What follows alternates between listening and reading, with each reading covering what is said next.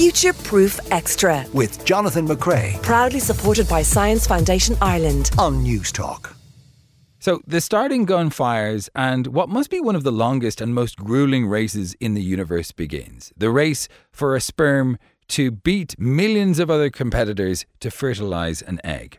A sperm will travel 3,000 times its own size on its own power. And while there can only be one winner, new research has shown that this doesn't mean that they can't help each other out. Here to talk us through it is Zhiquan Tong from the Department of Physics at North Carolina State University. Welcome to the programme, Zhiquan. This is really interesting research. Why were you looking at sperm? What is your interest in sperm and motility? So I am trained as a physicist, and my focus in terms of sperm motility has been on how the physical environment that naturally presents in the female reproductive tract influence the sperm motility behaviors. So in the past couple of years, I have been building models to test how different kinds of physical features that we can find in the female tract and how they influence the sperm motility. One of those we tried to do was to simulate the mechanical property of mucus, which is the actual fluid that sperm will swim in the female system.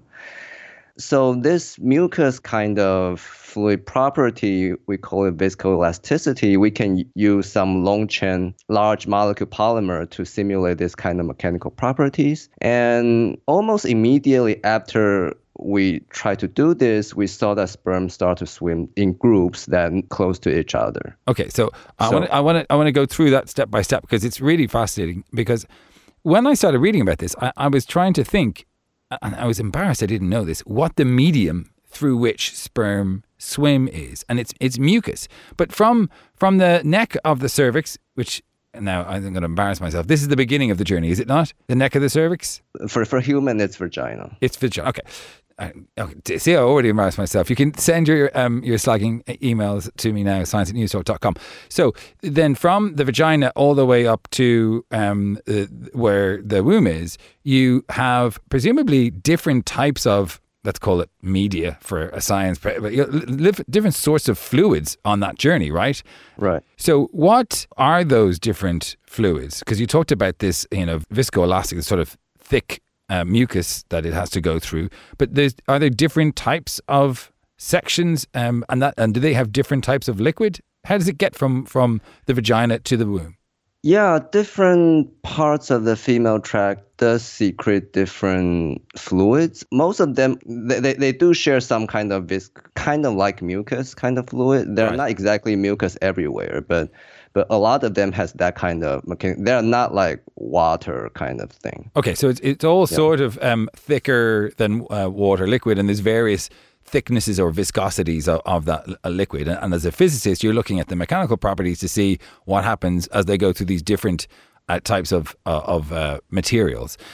Right. So do they know where they're going? Like, I know that sounds like a really stupid question, but do sperm just go in all directions and then some are lucky and they hit the womb, or do they all go in a singular direction? So one of the work that we have done was that because we know there are those group-like structure on the side of, say, cervix and oviduct as well. And one of the work we did earlier was that we show once a sperm enters a groove, it has a very strong tendency of just following through.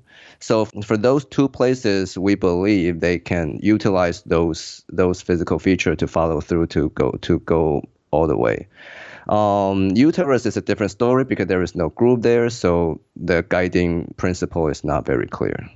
Wow. Okay, so when there's essentially a path, it makes sense that they go down the path. But when they get to the uterus, it's not quite clear how they continue on that journey because there's nothing pointing them in that direction.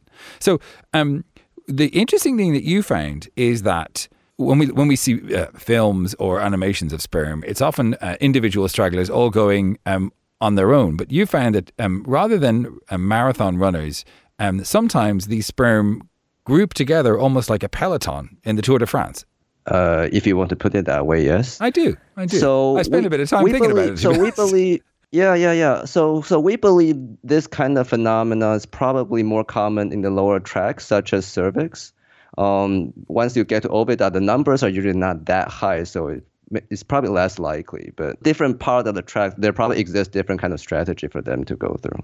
So when you say strategy, that makes people start thinking that you're yeah, they don't really intelligence. think. They're not thinking about evolutionary speaking. But right. Yeah, so this journey has been shaped, and this how they navigate this journey has been shaped through evolution. So at some points they're on their own, and then through this thicker mucus, they group together. Is that right? Why would they do that? Yeah. Why is that advantageous? Mechanically speaking, how they actually group together, there are different ways we can explain it. It can be related to the flow field they generate. It can be related to the elastic property of the fluid.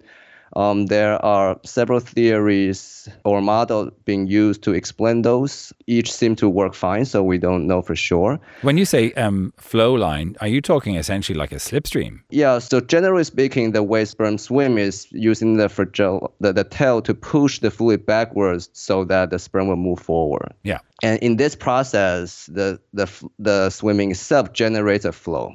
So this flow generated from the swimming can allow them to interact with neighbors. So when they stick together, I mean, obviously there are many millions of sperm in a single ejaculation. When they come together, are they hundreds? Are they thousands? Or are they in groups of 5 or 10? We usually see 5, 10 dozen kind of number, 3 possible. There are situations it can be hundreds that requires some setup, but we have seen that as well. And this is I suppose it's surprising in a way because we didn't know that before. We didn't know that sperm grouped together at times to get through the muddier parts of the female tract. Do we think that would be the same in all mammals? If the interaction is physical, I see very little reason to think otherwise. Yeah. And so what do we think is the benefit evolutionarily? Because when you think about it, every sperm is trying to do it on their own. They don't want to help others. And by forming a group, you are elevating the possibility of another sperm beating you in the race. So is there any theories as to why a sperm would group together with other sperm to make it through the tract? Yeah, this is a very interesting question. So our more recent work, we found that when sperm swim together, there are 3 different biological advantages. One is that when there is no flow, they swim more straight, meaning they are more directional, because sperm don't just circling around or tumbling around, right? They want to go somewhere. So that's part of helping them to go somewhere else. If there is a flow, then they are more aligned against the flow. Once again, we know in the female system that generally speaking, there is outward-going flow at different parts of the female system. So that's is that kind of like a salmon swimming upstream? That's what. Right. So, well, the mechanism's different, but same phenomenon. So when they swim in group, they are aligned against the flow better. That's what we saw. The last thing is because in uterus, we know because of muscle contraction, there are occasional very strong flows.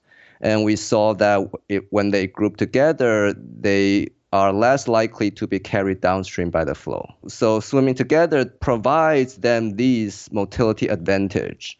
And our thinking is that this will help them go through the lower tract, let's say cervix or uterus. And once they get to oviduct, as I mentioned earlier, because then their numbers will be lower, and then that's when those individual swimming things start to take place. Right, so that's when the real race begins.